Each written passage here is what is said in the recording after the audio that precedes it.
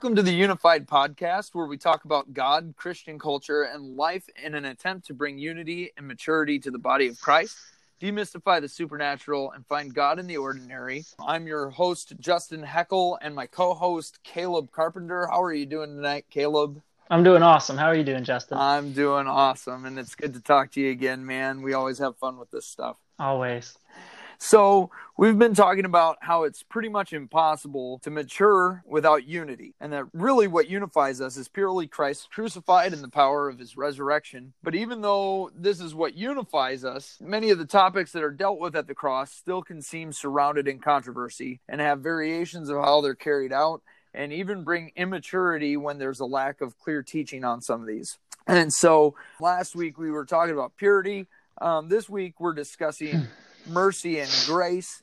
We wanted to tackle these two together because they often go hand in hand. There are quite a few times where the terms are mistaken for each other. And so we'll kind of go over, what is mercy? What is grace? Where are they confused for one another? So Caleb, just a quick breakdown. We'll both kind of give our little takes on it. But what is your self-defined version of what is mercy and what is grace? Well, probably the most simplest form of it would be mercy is something that's shown towards all of mankind from God, and grace is basically what helps us carry it out. One could be like a characteristic versus one is an action. Like, I guess, when as mankind we sin, God shows mercy towards us because he loves us, and then he gives us grace so that we can now access his salvation and then overcome that sin in its most simplest. Totally. Term. No, that's really good. I know probably a lot of people have heard this. Mercy is not getting what we deserve because we deserve punishment. But grace is getting what we don't deserve. It's getting all the goodness that we don't deserve. And I would say that where mercy is not getting that punishment. It's not getting God's punishment, but there are still consequences that you get. Like some of those consequences are, man, you shouldn't be able to enjoy life because there's shame, there is sorrow over things like this, like when you sin or whatever. But God's grace comes in and allows you to still have joy in the middle of everything, to still have peace in the middle of trials and things like that. And so yeah, mercy is not getting the bad things that we do deserve, and grace is actually being able to access the goodness that we don't deserve, and it's also giving us the power to walk out the Christian life. So but I can see where they get confused for one another because they're like two sides of the same coin. How do you talk about one without the other, really? Right. And as I'm thinking about it, as we've been talking about, and kind of the theme of what we're talking about to help bring unity is, we've really been focusing on our identity, like who we are in Christ. So that way we can bring unity. That moment when we decide we're going to become followers of Jesus and we surrender our life to him, that's kind of like that mercy is a part of the identity that comes on us that, we don't deserve, we deserve the consequences and we deserve death for our sin, but mercy came and changed that, right? And so, totally. It really is what ushers us into our identity of Christ, is really out of that mercy. And then grace, the very definition of grace is empowerment. And, it what allows us to now live the way he wants us to live, or enables us to walk out that calling that the Lord has for us. Right, absolutely. And I like that addition to it because it's kind of like it doesn't just deal with sin. Grace isn't just about giving us the power to not sin, although it does that. But it's also the fact of anything that we carry out is only by the grace of God. And so I like that it takes it further than just, it allows you to not sin. It's like, no, it allows you to live good. Yeah, and something I hear a lot is grace covers a multitude of sins. You hear that a lot, but that's not really true. Now, his mercy covers our sins. It doesn't excuse our sins. And the verse says love, the actual verse says love covers a multitude of sins. Exactly. Yeah. And that's what drives mercy, is his love for us. That's kind of where people interchange the two, is because like one moment someone might say, grace covers our sins. And then the next moment it's, by grace, I do this. Or they're not wrong, but there's a little bit of a confusion on it. I know for young believers, sometimes that's hard to see there and be like, well, so what is grace really? Because it really isn't clearly defined all the time. Totally. And when we've talked about it before, it's kind of like a door in a wall, and it's like that door is necessary because either that door is there or I can't walk through it. But at the same time, that wall has to be there to hold up the door. Like there's no purpose to the door being there if there's no wall as well. So they go hand in hand, or, you could be a little goofier and say peanut butter and jelly. But with the door and the wall, it's like, look, that wall makes sure that there's another room or something that you could step into, right? Like if that wall wasn't there, there's no purpose for the door being there. But if the door is not there, then there's no way to get through the wall either. Exactly. That's exactly why it's so hard for a lot of people to talk about it. And when it comes to, a lot of times people say greasy grace. And I think really what they are confusing a lot of those times too, when they're talking about grace in a perverted manner, like I can do what I want because of grace. For one, you're not talking about grace, you're talking about mercy, because that mercy is saying, hey, look, if something happens, God still has mercy on me. But if you're talking about grace, you should actually be saying, hey, I have grace, and so therefore I don't have to sin. I have the power to walk out a holy life. If God called me to live holy, He's given me the power, the grace to walk out that holy life. Right, and that's His faithfulness towards us. Come on, and again, and that's where we go. It's all centered on Him. Even if I can walk that out, it's because it's centered on Him, not because it's centered on me. And but even when they talk about mercy in that way, even though, they're mistaking the two, but when they talk about mercy that way, they're actually perverting it. And we'll kind of get into that, but they're actually perverting it, because I don't really have, before we've talked about different ways the different denominations take the topic that we're talking on, because we want to fill those gaps where there's been divides in the body of Christ. Exactly. I don't know any specific denominations that talk differently about mercy and grace, but where I see it happen more in the church, the splits over it does have to do, well, you have the greasy grace side that says I can do whatever I want because God's got me covered, where they're really... They're perverting it. The truth is really it's more on the mercy side that it gets perverted. What they're really talking about is the mercy side, because they either say I can do what I want because God's got me covered, and then the other side, people can be on that judgmental side to where they're like, they judge someone. And it's like, well, yeah, but God can have mercy on that person too. And they're like, yeah, except they're a horrible person. You know what I mean? And it's that judgmental side, like as though God doesn't bestow mercy on that person too. So those are the two places. Again, it's either they're too lenient or they're too judgmental on it. And that's the only places that I've seen really much division in the church over stuff like that. But it's not typically a doctrine. It's typically individuals who are split on that. Yeah, it's normally like a personal translation of it. And that's really where like the ultimate grace message comes from as well. Right. And it's a perversion of the mercy message carried over into grace is really what it is. But I think this is actually a good place to actually put in our one of our scriptures. Totally. In Psalm 116, because we kind of want to define that mercy and then kind of define how we need to lift up our salvation. Because, mercy is for everybody. His mercy is shown towards everybody. So, like, now where does that covering stop? And when do we actually pick up that salvation, towards the Lord? So, Psalm 116, verse 3 through 5. And then we're going to hop down and go 11 through 14. So here David is saying, death wrapped its ropes around me. The terrors of the grave overtook me. I saw only trouble and sorrow. Then I called on the name of the Lord. Please, Lord, save me. How kind the Lord is. How good He is. So merciful, this God of ours. The Lord protects those of childlike faith. Whoops, actually went into 6 there. Hop down to 11. In my anxiety, I cried out to you. These people are all liars. What can I offer the Lord for all He has done for me? I will lift up the cup of salvation and praise the Lord's name for saving me. I will keep my promises to the Lord in the presence of all His people. Obviously, he keeps saying, man, how good the Lord is, how merciful He is when we're going through things, how merciful He is even though we're sinful. he says, death had its ropes wrapped around me. Like I had no way of getting free on my own. But then what I like is he says, so what can I offer the Lord? And, we know the truth is I can't offer the Lord anything. What's the other scripture that says, what do we have to give that isn't given from him anyway? And this is what makes salvation a free gift, is that his mercy is there for everybody, because we can't offer him anything. Right, exactly. So that's why I love what David says here is, so what can I offer the Lord? And then he goes into verse 13 and he says, I will lift up the cup of salvation and praise the Lord's name for saving me. So he basically says, I'll actually just live in that salvation. What can I give him for salvation? Oh, I'll live in it.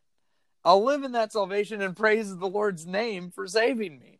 What I like is that he kind of goes into the grace area. So that was mercy. Is like, I couldn't get out. I couldn't do anything. And so now I'm just going to live in the salvation he's given me, is kind of the grace side. Now we're going into the grace side. So he saved me. I couldn't do anything. That's the mercy.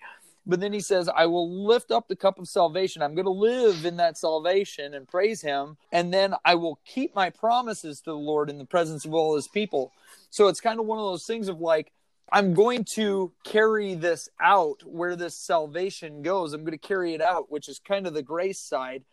I've been really meditating on this scripture and this message of, what the Psalm 116, where it does talk about what could I give the Lord, and then I shall lift up the cup of salvation. We have to remember, this is really a relationship. It's not some formal thing. It's, God wants to be intimate with us, and we need to want to be intimate with him.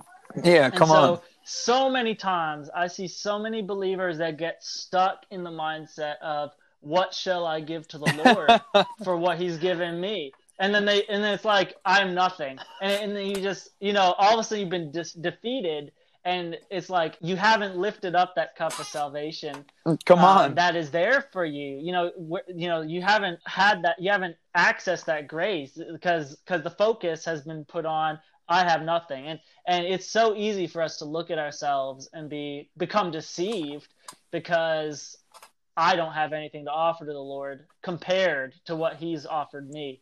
So I was actually really thinking about this earlier. I was talking to someone about it, in regards to sin. I mean, if we think that way, how can we overcome any of the sin that's in our life? Come on. He's like, he offers this to me, but I can't overcome anything because I feel unworthy. And it's so many of us feel unworthy. And for some sins that were in my life, I had to come to that point where it's like, I'm actually hurting the Lord's heart because I'm not allowing, I'm actually not lifting up that cup of salvation. I'm not actually walking out grace with him. And, grace really comes out of that intimacy because he's putting that grace in us. It's a part of who he is to help us overcome, help us walk in that salvation. Totally. And, that's actually great to go into our next verse, which is Titus 2:11 and 12, which says, for the grace of God has been revealed, bringing the salvation to all people. And then verse 12 says, and we are instructed to turn from godless living and sinful pleasures. We should live in this evil world with wisdom, righteousness, and devotion to God. And another verse actually says it actually instructs us in those ways in another version. How can we live how can we turn from godless living, sinful pleasures? How can we have wisdom? How can we have righteousness and devotion to God in this present world without grace? Well, again, it's like, it's so funny because we say if it's God's will, it's his bill. We've heard that before in some circles. It's a common phrase. If it's his will, it's his bill. Well, according to Jesus, it's his will that we are holy, because he said, be holy as your heavenly Father is holy. And, he said to the woman at the well, he said, now go and sin no more, or the woman caught in adultery. He said, now go and sin no more. The deal is that if he said it, then it's his bill to pay, right? If he says, hey, go do this, we have no argument for saying I can't possibly live a sinless life. Because if he commanded it, then I have to rely on the fact that his grace must give me the power to carry it out. Right. Right. And he did pay that bill. Totally. He did. Totally. Again, it's like, how do we constantly say that he set me free from sin, but then we go back to saying, well, I'm trapped in this sin? You can't honestly tell me that you're trapped in that sin. You may be choosing to go back to it. Right. And that comes back to what I was just saying. We need to make that choice to, do I want to continue to hurt the Lord's heart? Do I want to continue to, because he loves us? It really is that picture of, it was Hosea, right? Who married a prostitute. Yes. Yeah. Yeah. And it was the picture of Christ in the church. And she kept, she'd go back to the sinful things. And it was really a picture created so that we could be like, this is what's happening. This is what we do to God. Right. Honestly, with things I've battled with, until I came with that choice or decided that, I don't want to hurt God's heart anymore. Like, there's no way I want to continue to live like this. I always kept going back. Totally. And it's free choice. And so many times, I think, because it'd be so much easier if we didn't have free choice, sometimes we try to, the emphasis may not be so much on grace because we don't want people to have that free choice. Like, no, live this way because this is how God wants you to live. Right. Religiously do this and you'll overcome your sin, kind of thing. But without grace, it can't happen. Well, and like it's like what it says here in this Titus verse: "For the grace of God has been revealed, bringing salvation to all people." Right. And we are instructed to turn from godless living and sinful pleasures. But then he says, and this is by the grace of God. He says, we should live in this evil world with wisdom, righteousness, and devotion to God, while we look forward to hope to that wonderful day when the glory of our great God and Savior Jesus Christ will be revealed. But the point is we should live in this evil world with wisdom, righteousness, and devotion to God. Yeah. He's given us grace, so let's make the choice to live that way in this present world, looking forward to that, so let's live with wisdom, righteousness, and devotion. Absolutely. I mean, we've kind of touched on it a bit, but what does it look like when someone is still walking in either of these immaturely, where they're not really growing, they're maybe hanging on to some false teachings about it? What are some practical things that you've seen, some ways that it looks, and what are some ways that it should work? What are ways that you've seen it in your own life or seen it with others? For me, again, I don't know if I said this before with purity, because I feel like these kind of go hand in hand with purity. And again, this is kind of all how, a lot of times we want to split our thought process on what goes on in the Bible up. Like, this is talking about purity. This is talking about mercy and grace.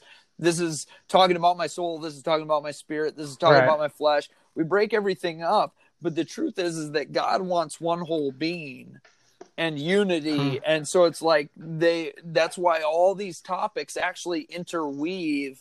And I feel like when we have studied everything on its own and we get it all disjointed, that's where we start seeing some things get messed up. But when we tie them all together, when we talk about them in the right places, they typically overlap. So I don't know if we talked about this with purity or not, but it's kind of the same thing where if you're taking the mercy and the grace of God for granted and you are just saying, well, he's got me covered. The sad part is that I typically watch you stay in the same place for way too long. And I've been there before, where it's not necessarily that I kept sinning on purpose or something like that, but because I didn't really acknowledge the weight, it's really more acknowledging what it did to Jesus and what he did for us. But because I didn't want to look at it strongly enough, and I just I took it for granted that you stay in the same place over and over. I mean, it's basically not taking accountability for yourself. And so you end up staying in the same place. And actually, this is a great point that I wouldn't have thought of other than kind of going into it here. But Paul says to some people, he says, you know what, by now you guys should be teachers, but you're still on milk. And it's kind of the same thing. I guess one question that I ask is, are you further along this year than you were last year? Are you further along this year than you were 5 years ago? Because if you're dealing with the same issues and if you're going to the same stuff, I'm questioning if you are, if you're truly taking in the mercy, or if you're just taking it for granted and perverting it. Mm-hmm. And secondly, are you really putting faith in his grace? Because putting faith in that grace actually is what allows you, it propels you too. And maybe that's something that we go into in another episode as well. But you and I know what it looks like when you're living in a good flow of his grace versus when you're trying to struggle on your own and figure every detail out and you're trying to muscle it out. It's a lot easier to put faith in his grace, and you get carried along a lot easier when you just put your faith in his grace and the power that he's moving you along. So yeah, and that's essentially what James is talking about when he says to be doers of the word and not just hearers. Because so many times, you know, you can hear about mercy and you kind of know generally what it's about, but until you become a doer by his grace, you know, things just won't change. Right.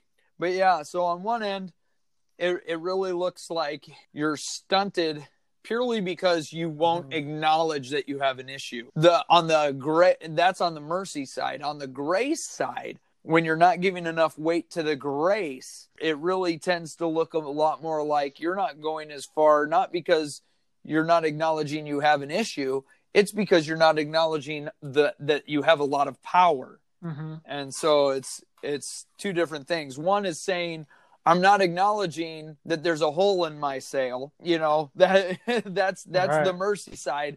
I'm not acknowledging that there's a hole in my sail. The other is saying, I'm not acknowledging that I have a sail and putting it up. You know what I mean? It's right.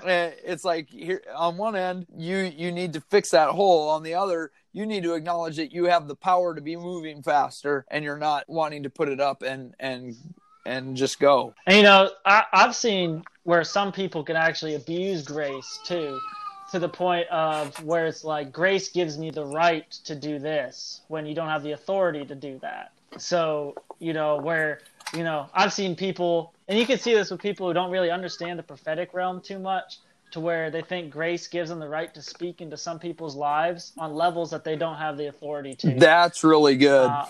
That's so true. And so that's something, you know, we have to, you know, you have to be aware of when talking to other people is, you know, like, do I have the grace for that? Is that something the Lord has called me to and then allowed me to speak into? Or is it just something because I think I can because I have grace? That's really good.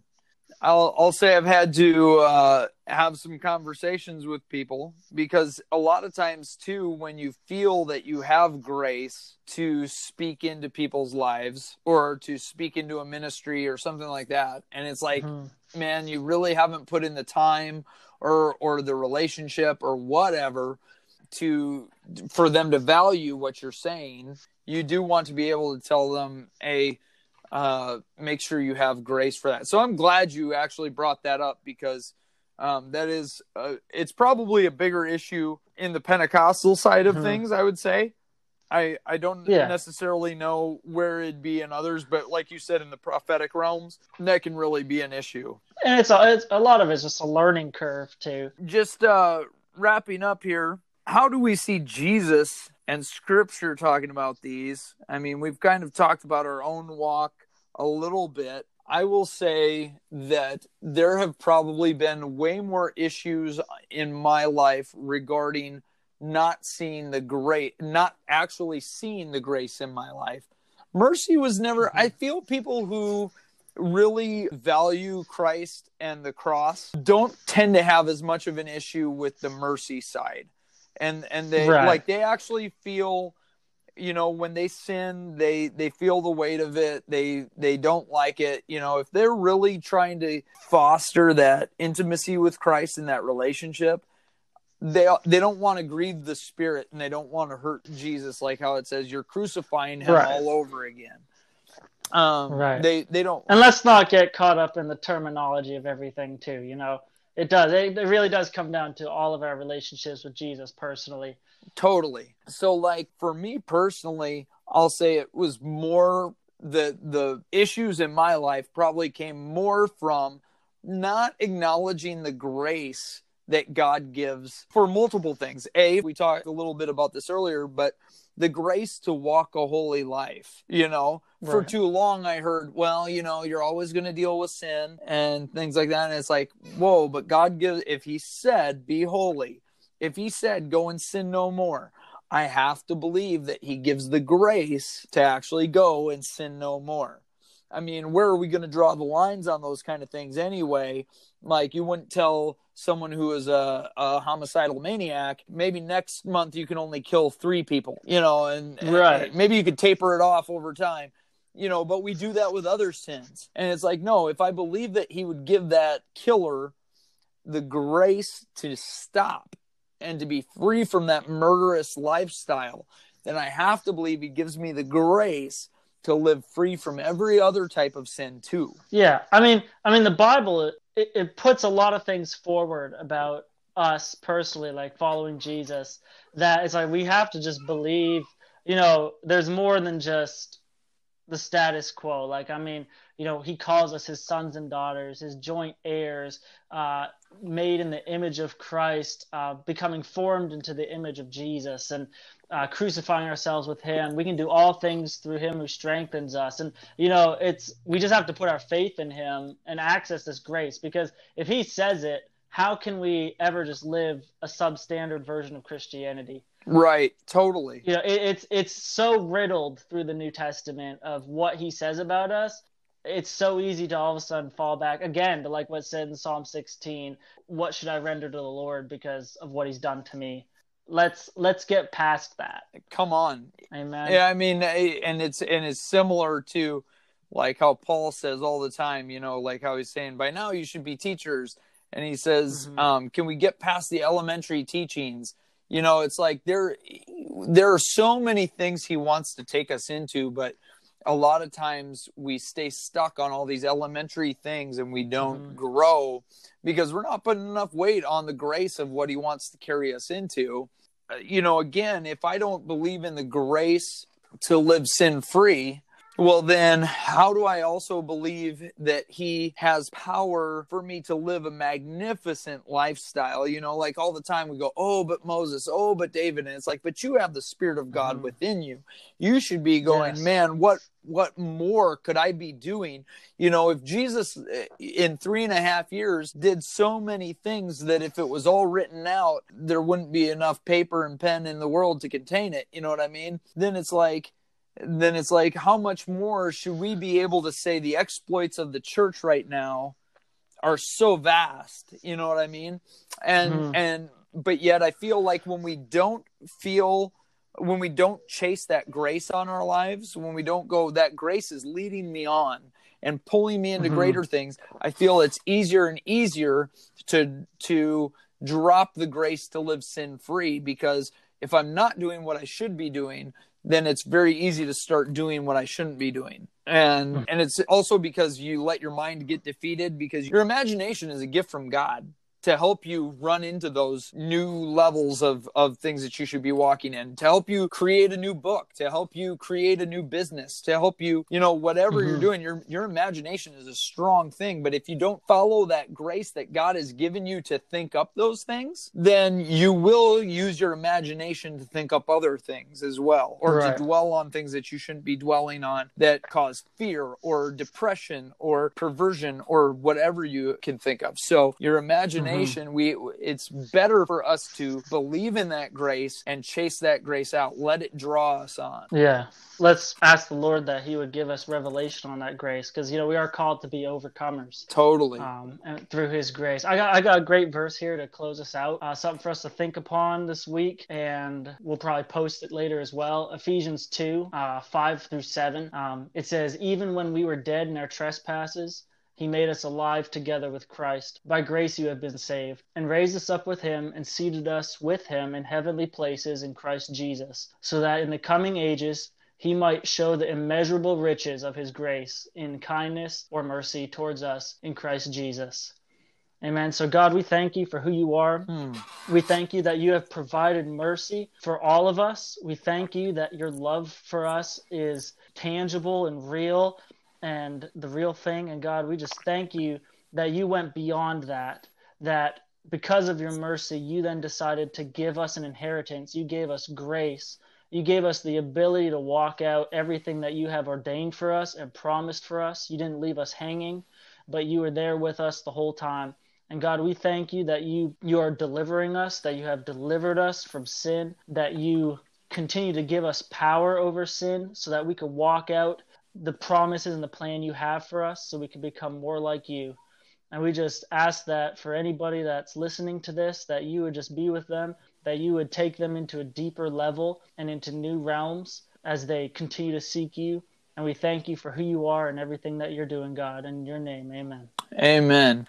Hey, Caleb, just thank you again for hopping on here with me, for being my co-host and journeying on. And thank you for everybody who's journeying on with us. Man, and just blessings as we go on into our week, and let's get unified.